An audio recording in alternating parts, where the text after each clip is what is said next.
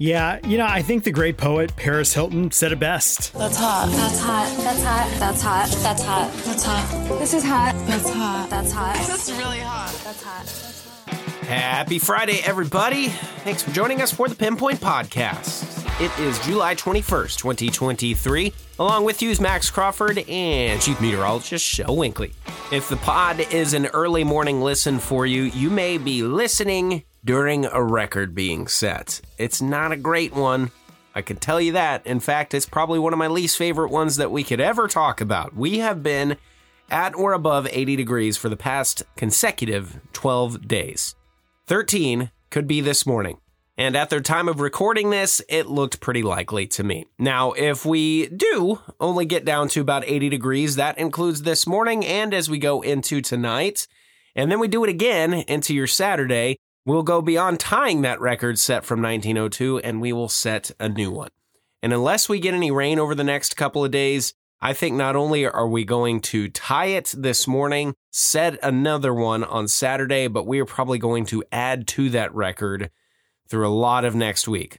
I would love to be wrong about that. And if we get some rain, we probably will dip into the 70s, and that would be wonderful. That would be a godsend. But for right now, it looks like we're in record territory with this especially morning heat. And unfortunately, it could get a little worse before it potentially gets better.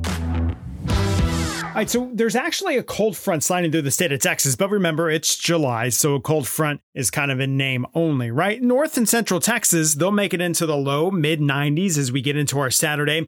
In the Brazos Valley, though, it may actually do the opposite. It can actually help to spike the temperature on Saturday. One of the reasons why is sometimes these fronts, ahead of that wind shift, it can compress the air. Think about it like a mosh pit, right? You start before a concert, and everybody's kind of keeping their distance, keeping their space. But then as the concert starts, everyone's moving around and moving a little closer to the stage, and everyone kind of gets closer to each other, and it feels hotter, right? Because you got everyone's body heat and all that good stuff.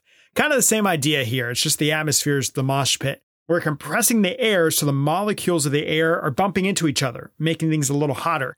That's what can cause that temperature to spike, and that's why, cautiously, we've got a forecast high of 104, which, if we get there or if we surpass it, that would either tie or break the record for the day set at 104 way back in 1889.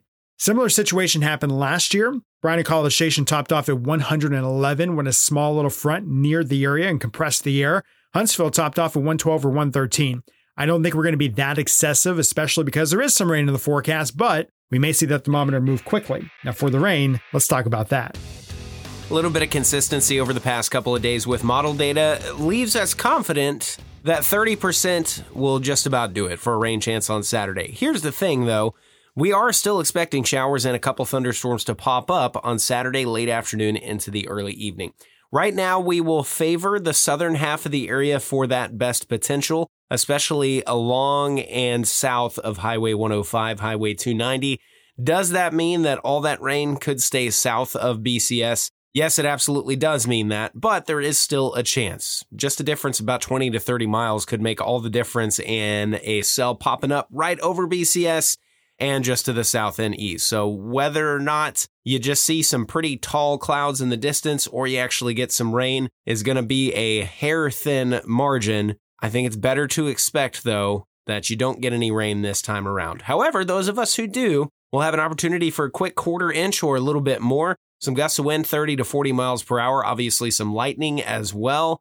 A lot of us will miss out on that, but it will not hurt at all to prepare for it just in case. Sunday into early next week, a even smaller chance for some pop-up showers and storms in the afternoon. We'll call it a 20% shot on Sunday and about a 10% shot Monday and Tuesday. Meanwhile, in the tropics, we still got Don swirling around in the northern Atlantic doing his thing. He has been a wacky little system. There's updates on that at kbtx.com. And as we look to the southwest of the Cabo Verde Islands, still moving west is this tropical wave that the National Hurricane Center has given a slight upgrade for development. 10% chance over the next 48 hours, about a 30% shot over the next 5 days. Right now, indications are that it will get gobbled up by some drier air to its north, but there are some models that have this thing getting pretty organized over the next several days. So it'll be something to watch, especially as we head into next week. As promised on yesterday's PinPod, the drought monitor was released yesterday morning, and the abnormally dry conditions are starting to spread in more for a good portion of the Brazos Valley, mainly our southeastern counties, Walker, Montgomery County around the I-45 corridor. That's the only place that's left out of any sort of categorization. But for the first time in about 100 days, we're finding drought conditions back in place in Milam County, extreme northwestern Burleson County, and Lee County. Stage 1 moderate drought is now reached that criteria and has been put back in place there. This is also the first time in about 80 days that we have seen any sort of drought in our 16 counties. The last drought we were able to get rid of was in Washington County back in April. So this is all moving in from the west. We could use healthy amounts of rain in order to stop this. The rain we get this weekend is not going to do it, and we'll likely see the drought continue to increase from west to east in the Brazos Valley, but it also may encroach in from the south and the southeast. There's also drought conditions back in place on the immediate Texas coast back into far southeast Texas. NOAA tells us we need 6 to 9 inches of rain over a 4-week period to get things back on track. All right, friends, that'll do it here for this Friday edition of your Pinpoint Podcast. Get out there and enjoy the weekend. It is hot, it is humid, but we've been living that life for a while now. Drink plenty of water, find a cool spot, and enjoy it for however you can. And hopefully, you can snag just a little bit of rain. For Max Crawford, I'm Shel Winkley. We'll catch you back here on the next edition of the Pinpoint Podcast.